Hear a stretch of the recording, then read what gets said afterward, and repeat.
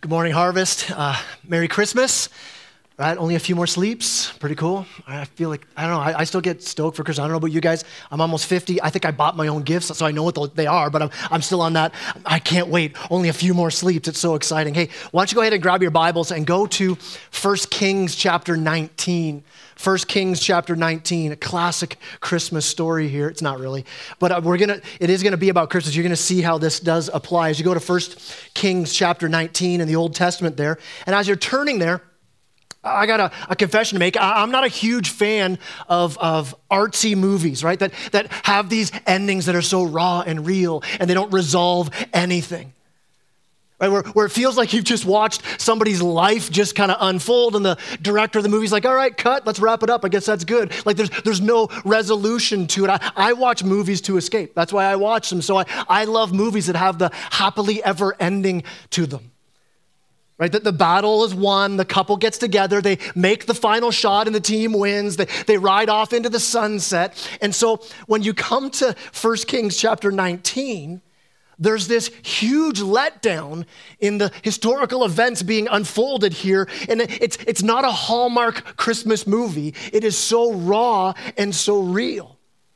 Let me catch you up to what's going on in chapter 19. Elijah just had this huge victory. He was the underdog on Mount Carmel. He's up on this mountain and he has this spiritual battle between the prophets of Baal and him. And he's outnumbered 850 to 1. And he pulls out this unbelievable, epic, victorious smackdown on the mountain there. And God answers Elijah's prayer. He's like, Elijah's praying, God, make yourself be known today. And God shows up, pours down fire from heaven, burns up the altar. I mean, it's like roll the credits. Like Elijah had it's the George Costanza moment, like go out on a high point. Thanks, good night, we're done. He should have walked off right there, right? No Seinfeld fans in the room. All right, that's cool. That's all right. Like we'd expect Elijah to be on the highest of spiritual highs ever, but instead of that, he comes down off of this mountaintop, followed by an unbelievable spiritual low. You see, right after this victory, Queen Jezebel sends this message that she's gonna hunt down and kill Elijah. So Elijah runs for his life. And he goes from this mountaintop experience to living in despair in the wilderness. And it's here in the wilderness I want to show us the hope we have for Christmas. The hope of Christmas. In that wilderness place you might find yourself in that place where you feel dry and empty, in that place where it feels like you're in the battle all alone. It's in that place, maybe that season of life that seems to last for so long. There is hope announced on Christmas for those who are in the wilderness. In fact, Matthew chapter 1, verse 23 says it this way, "Behold, the virgin shall conceive and bear a son, and they shall call his name Emmanuel," which means God with us. I mean, if you can relate to this idea of wilderness, you're like, man, I know what that's like. And I don't know what your particular wilderness may be if you feel you're in that place right now, whether for you it's a relationship that is so hard right now, or maybe it's a financial difficulty that you're in. Maybe it's a spiritual dryness, a dark season of anxiety or depression, or maybe for you the wilderness is just the wilderness that so many are in right now, this loneliness and unknownness, this disruption of the year we've been in this year, and you feel the weight of what it's like to be in this life in the wilderness.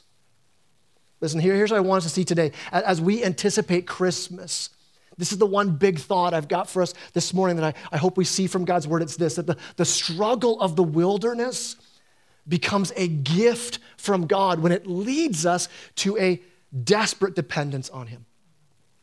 That the struggle of life in the wilderness actually becomes a gift when it drives us to this place, when it leads us to have this desperate, Lord, I need you. I want us to see the reality of Matthew 1:23 in the life of Elijah, a guy who was so desperate, so depressed, so alone, so fearful. And in that wilderness, he experiences Emmanuel, God with us. Listen to where he's at. Look at verse 2. of 1 Kings chapter 19. Then Jezebel sends a message to Elijah saying, "So may the gods do to me and more also if I do not make your life as the life of one of them by this time tomorrow." So here's Elijah, right? He's followed God. He's been so faithful. He's been used by God to do this incredible work. He's been on this mountaintop, like literally and spiritually on this mountaintop. And he sees God use him. He experiences a victory like no other. But there's no celebration party. There's no trophy. There's no high fives. There's no viral campaign of love for Elijah. You have this death threat from the Queen Jezebel, an even more evil wife than the evil of the evil king Ahab. She says, "I'm going to kill you. I'm taking you out." So look at verse 3. It goes on. Then he, Elijah, was afraid, and he arose and ran for his life and came to Beersheba, which belongs to Judah, and he left his servant there. But he himself went a day's journey into the wilderness and came and sat down under a broom tree. And he asked that he might die, saying, "It's enough now, O Lord. Take away my life, for I'm no better than my fathers." So here's Elijah. He's scared for his life. He runs from Mount Carmel to Beersheba, over 150 kilometers. This guy's running. You talk about fear. I've heard someone say that Elijah's like the Forrest Gump of Old Testament prophets. Run, Elijah, run, right? He's so scared. He's now here in the wilderness. He's alone, he's hurting, he's desperate, he's depressed, he wants to die. What he had hoped would happen, he had put his hope, God's gonna work it out this way. What he expected to have happened has not happened, and now here he is. He's depressed and he's angry with God. He thought he knew God. He thought he knew what he could expect from God, and yet now he's not so sure anymore, and he's saying, I've had enough. I've had enough, God. I just can't take it anymore. And I can bet in a room this size that there are many of you, you've been at maybe that point in your life before. That there are some of you, maybe even right now, that's where you've at. And you've said those very words where, I'm done. I'm spent. I've had enough. I can't take it anymore. And it's here in that wilderness that God meets Elijah. Look at verse 5. Goes on. And he laid down and he slept under a broom tree. And behold, an angel touched him and said to him, "Arise and eat." And he looked, and behold, there was at his head a cake baked on hot stones and a jar of water. And he ate and drank and lay down again. And the angel of the Lord came again a second time and touched him and said, "Arise and eat, for the journey is too great for you." And he arose and ate and drank and went in the strength of the food 40 days and 40 nights to Horeb, the Mount of God. Those are some amazing pancakes, all right? Look at verse 9 and 10. There he came to a cave and lodged in it, and behold, the word of the Lord came to him and said to him, "What are you doing here, Elijah?"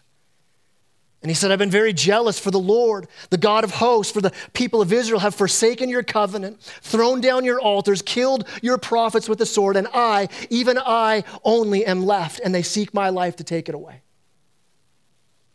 And you notice what God's doing here first, before we go further. Here's what God's doing. There's a couple practical things. God sends an angel to care for Elijah. You gotta understand, that's what angels do. Angels aren't just sort of hanging out. They're sent by God with assignments to do, with things to do. So God sends this angel to Elijah. And what's the angel do? The angel sees Elijah in the wilderness, and the angel says to Elijah, "What's wrong with you?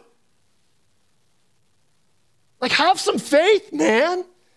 Here's a great podcast from the Gospel Coalition. You need to listen to this. Here's a sermon. Here's a book you need to read. Check your heart, Elijah." Now, what's the angel do? This messenger on assignment from God gets Elijah to have a rest and have some food. Listen, I want to unpack what it looks like for God to deal with our heart, with our soul, with our spirit as he begins to encourage those who are in a wilderness season. But before I get there, we need to understand something, that our heart, we're not just a big old heart walking around. Our heart, our soul, our spirit is in a body.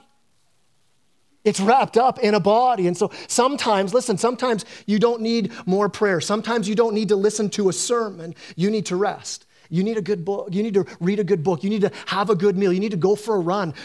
Just do something. And listen, that's not being unspiritual to say that. It's recognizing that we are a soul within a body. So God says, Elijah, get some rest, man. Look what else God does here, verse 9.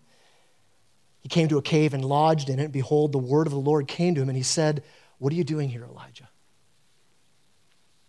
And here's the thing, God knows why Elijah's there. It's not like God was like, hey, I just wasn't looking after that whole fire thing. I got distracted. What happened? No, he knows why Elijah is there. God's not unaware of the circumstances that brought Elijah to that place, but what God's doing is God's giving Elijah this opportunity to unpack his heart.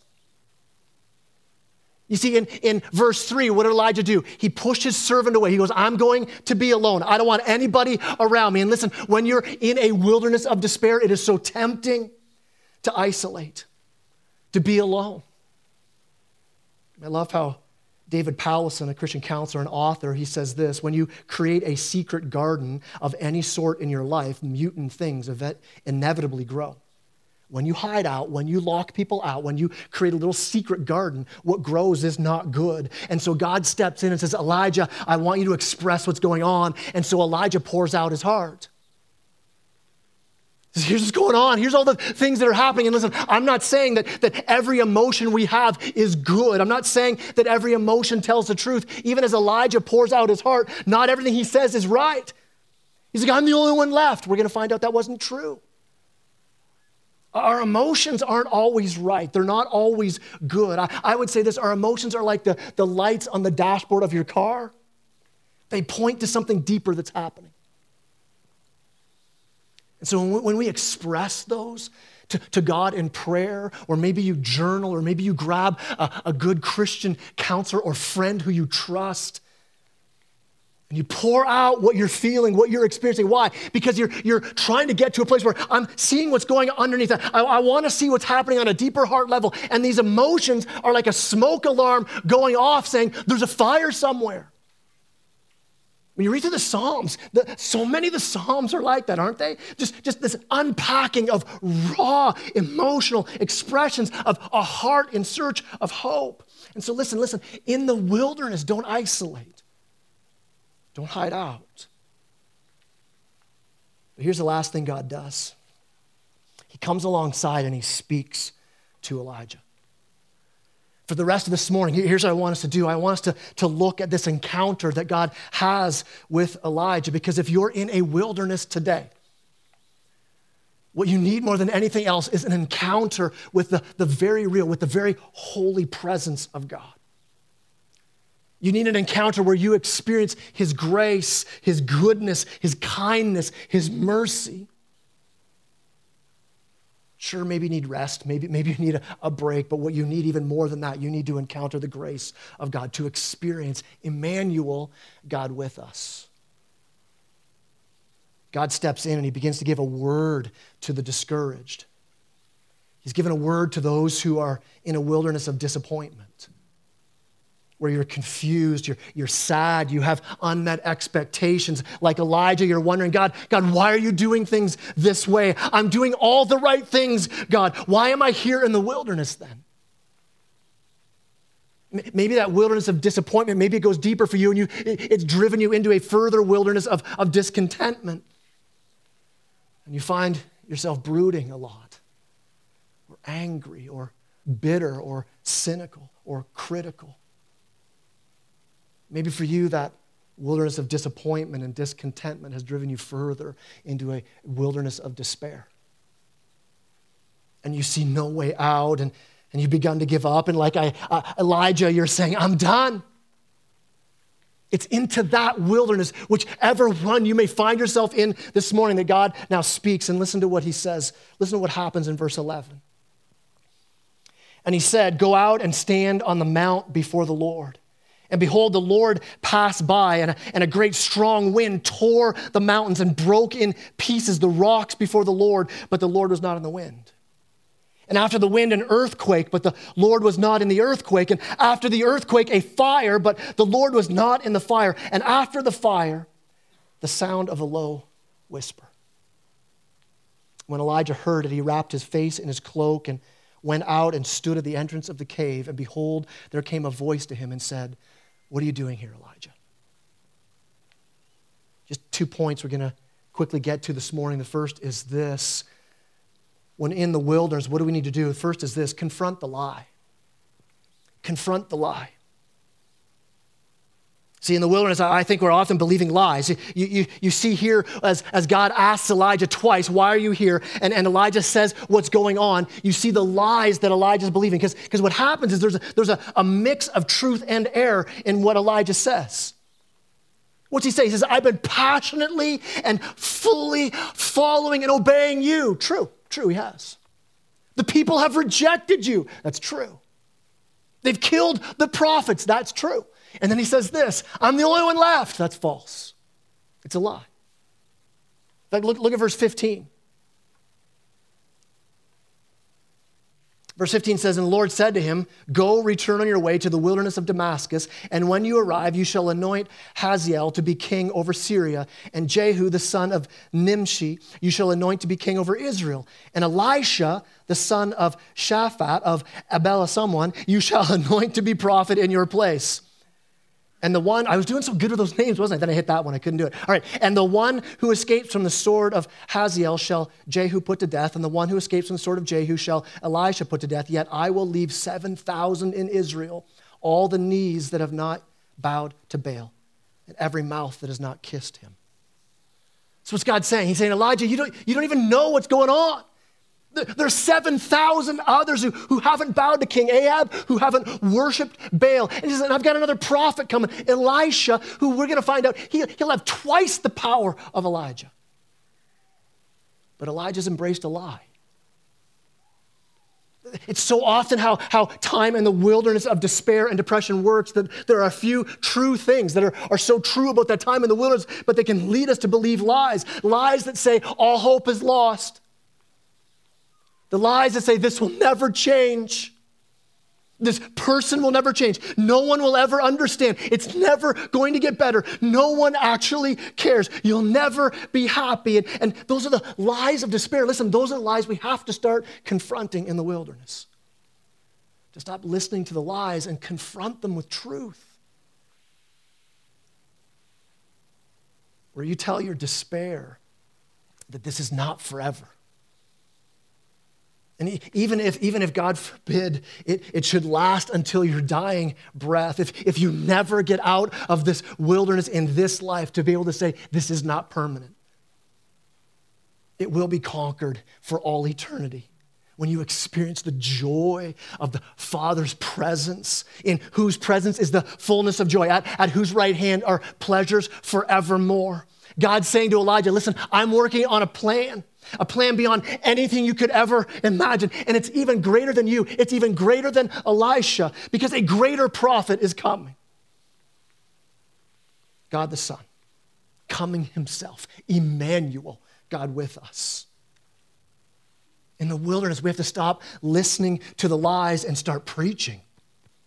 Now let's start preaching to ourselves, preaching the gospel over our lives. Preach loud and preach long-winded to yourself. That you would preach, I'm not alone. You see, the Garden of Gethsemane, the cross proved that we're not alone, that Jesus experienced true loneliness so you and I never would have to. We can preach that my future is not dark and hopeless. The resurrection declares that. To preach that I will have joy again. It was my favorite dead preacher of all time, Charles Spurgeon. I just started reading a book on his life where it talks about his lifelong struggle with depression. And here's a guy who was on fire for the Lord, a guy who knew the word, a guy who was full of faith, a guy who was on mission and yet still battled with a deep depression. But he decided to see the wilderness of his depression not as the absence of God's word, but actually as a word from God. Again, the struggle of the wilderness becomes a gift when it leads you to desperate dependence on God.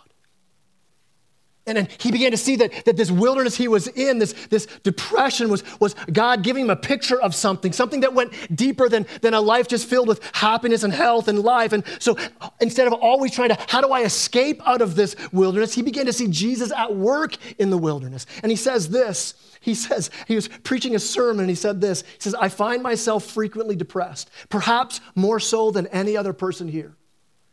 I find no better cure for that depression than to trust in the Lord with all my heart. To seek, to realize afresh the power, listen what there's hopes in, the power of the peace-speaking blood of Jesus and his infinite love in dying upon the cross to put away all my transgressions. He preached the gospel to himself. Jesus, your word, the word of your cross speaks a better word than the wilderness, so I'm going to cling even more tightly to you.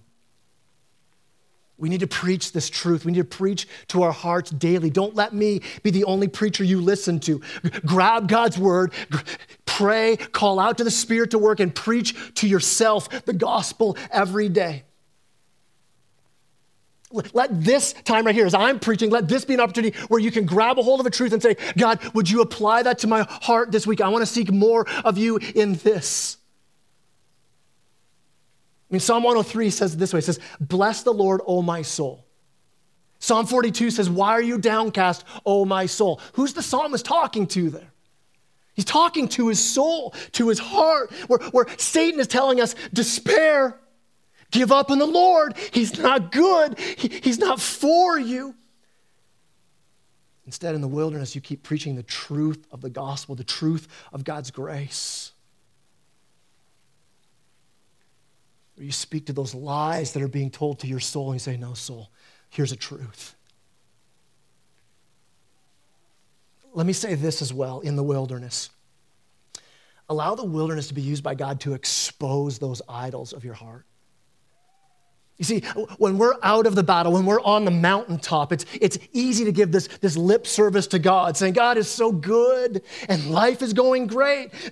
While all the while our hands are grasped so tightly to these idols that we're actually saying, these are what give me hope. But God, you're good. But in the wilderness, God pulls away all these things so that we can really sing a heart full to say, hallelujah, Jesus, you're all that I have. I think of God's kindness. He leads us to the wilderness.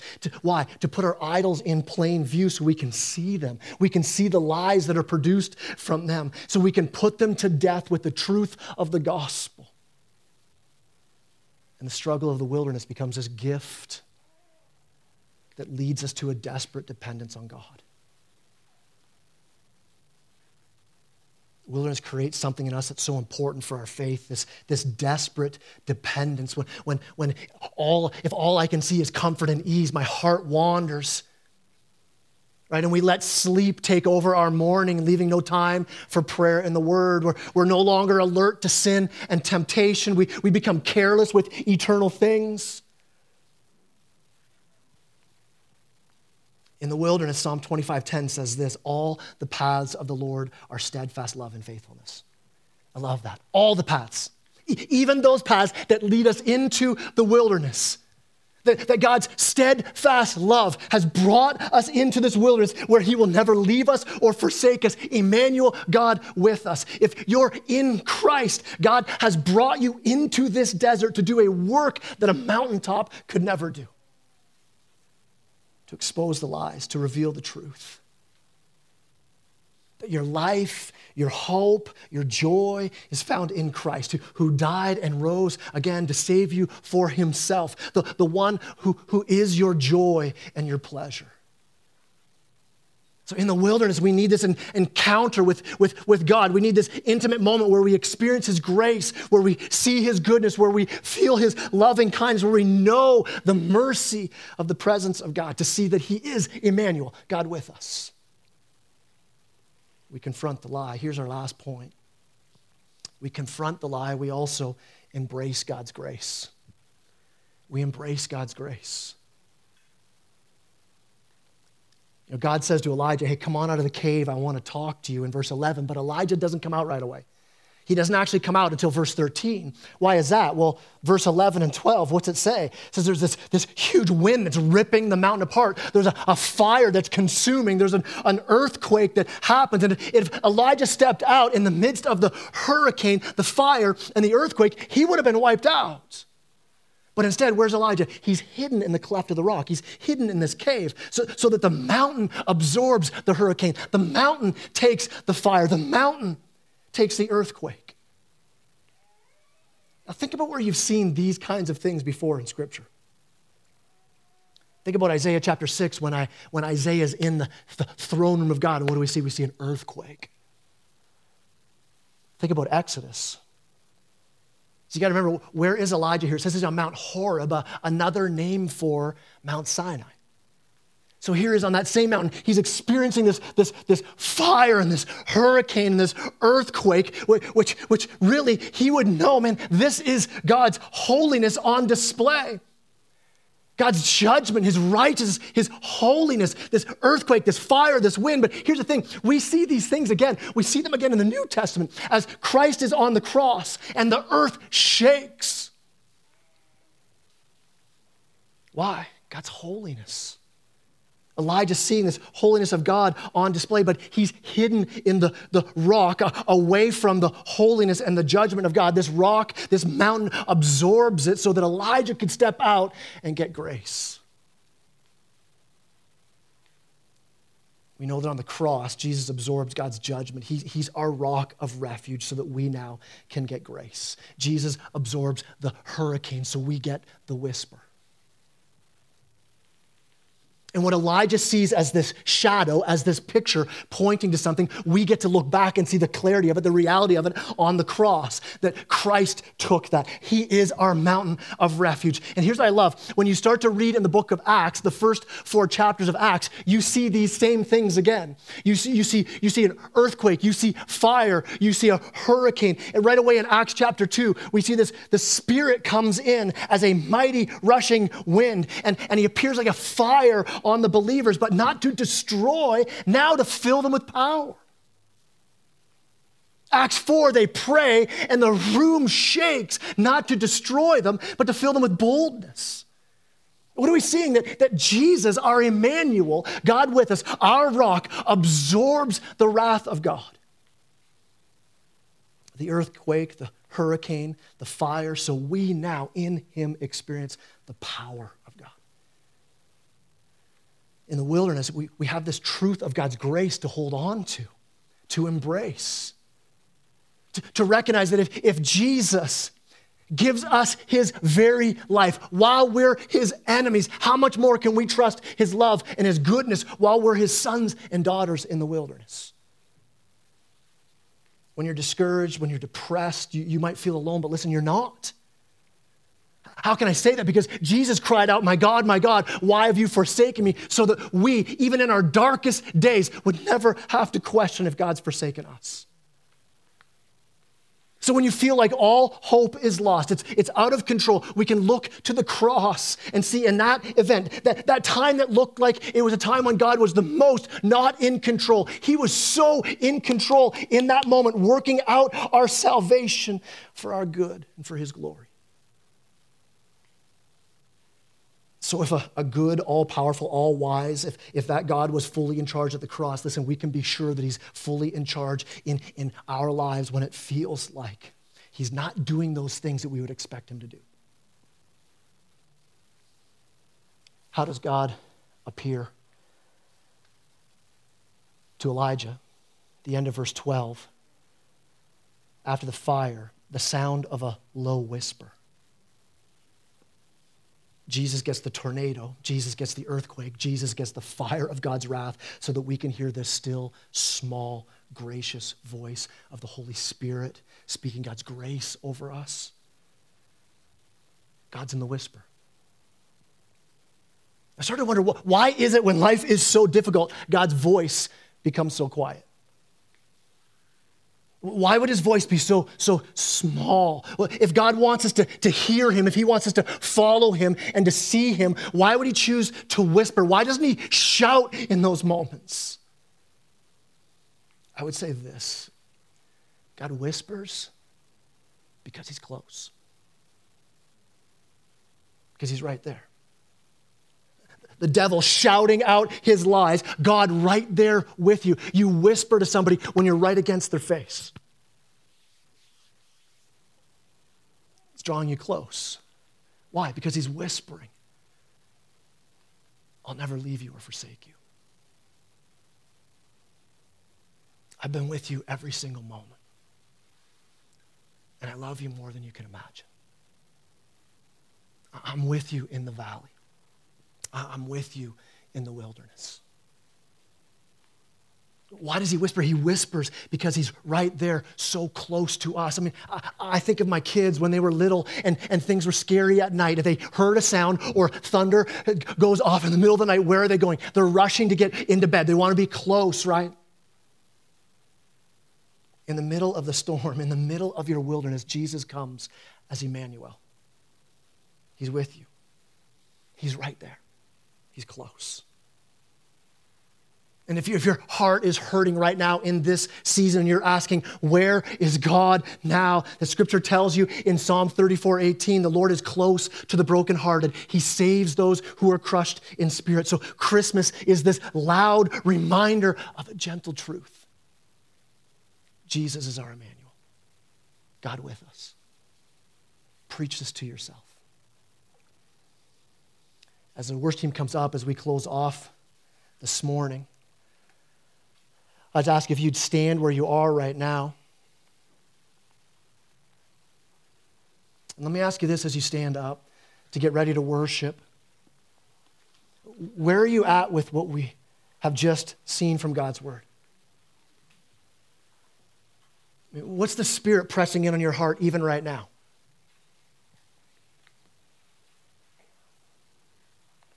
I mean, can you hear that still small voice? I mean, Paul says in Romans 8 that the Spirit of God is at work in those who put their trust in Christ to remind us that we're sons and daughters, that by that Spirit we get to cry out, Abba, Father. And so right now, where you are, I just ask you right now that we would pray that you just, where you're at, heads bowed, eyes closed. And you'd ask yourself, are you wandering in a wilderness right now? I mean, if that's where you feel you are right now, I'd even say this with heads bowed and eyes closed. You'd raise your hand and go, Kai, that's me right now. Pastor Kai, would you pray for me? Because, man, I feel that right now. If that's where you're at, I just say, raise your hand where you're at. I could pray for you. If you feel this.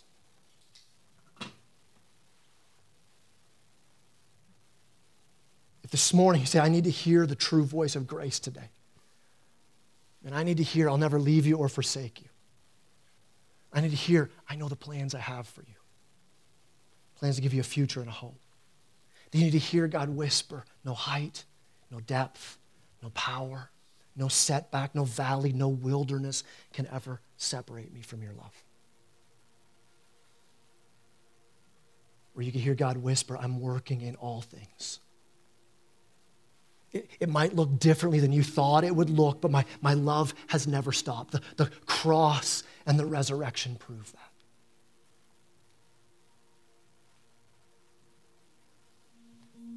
Let me pray. Lord God, I pray for those who don't know you this morning. God, I pray that their hearts would be open to hear your whisper for the first time, to respond to your grace. Or God, to admit their need for your grace, to believe that you've brought forgiveness so that sin that separates us from your Emmanuel presence is no longer there. I pray today would be a day where those who don't know you confess their need for this grace as they call out, God, forgive me. God, save me. God, transform me. God, bring me near today. Father, I also pray for those who are followers of yours and yet are in the wilderness.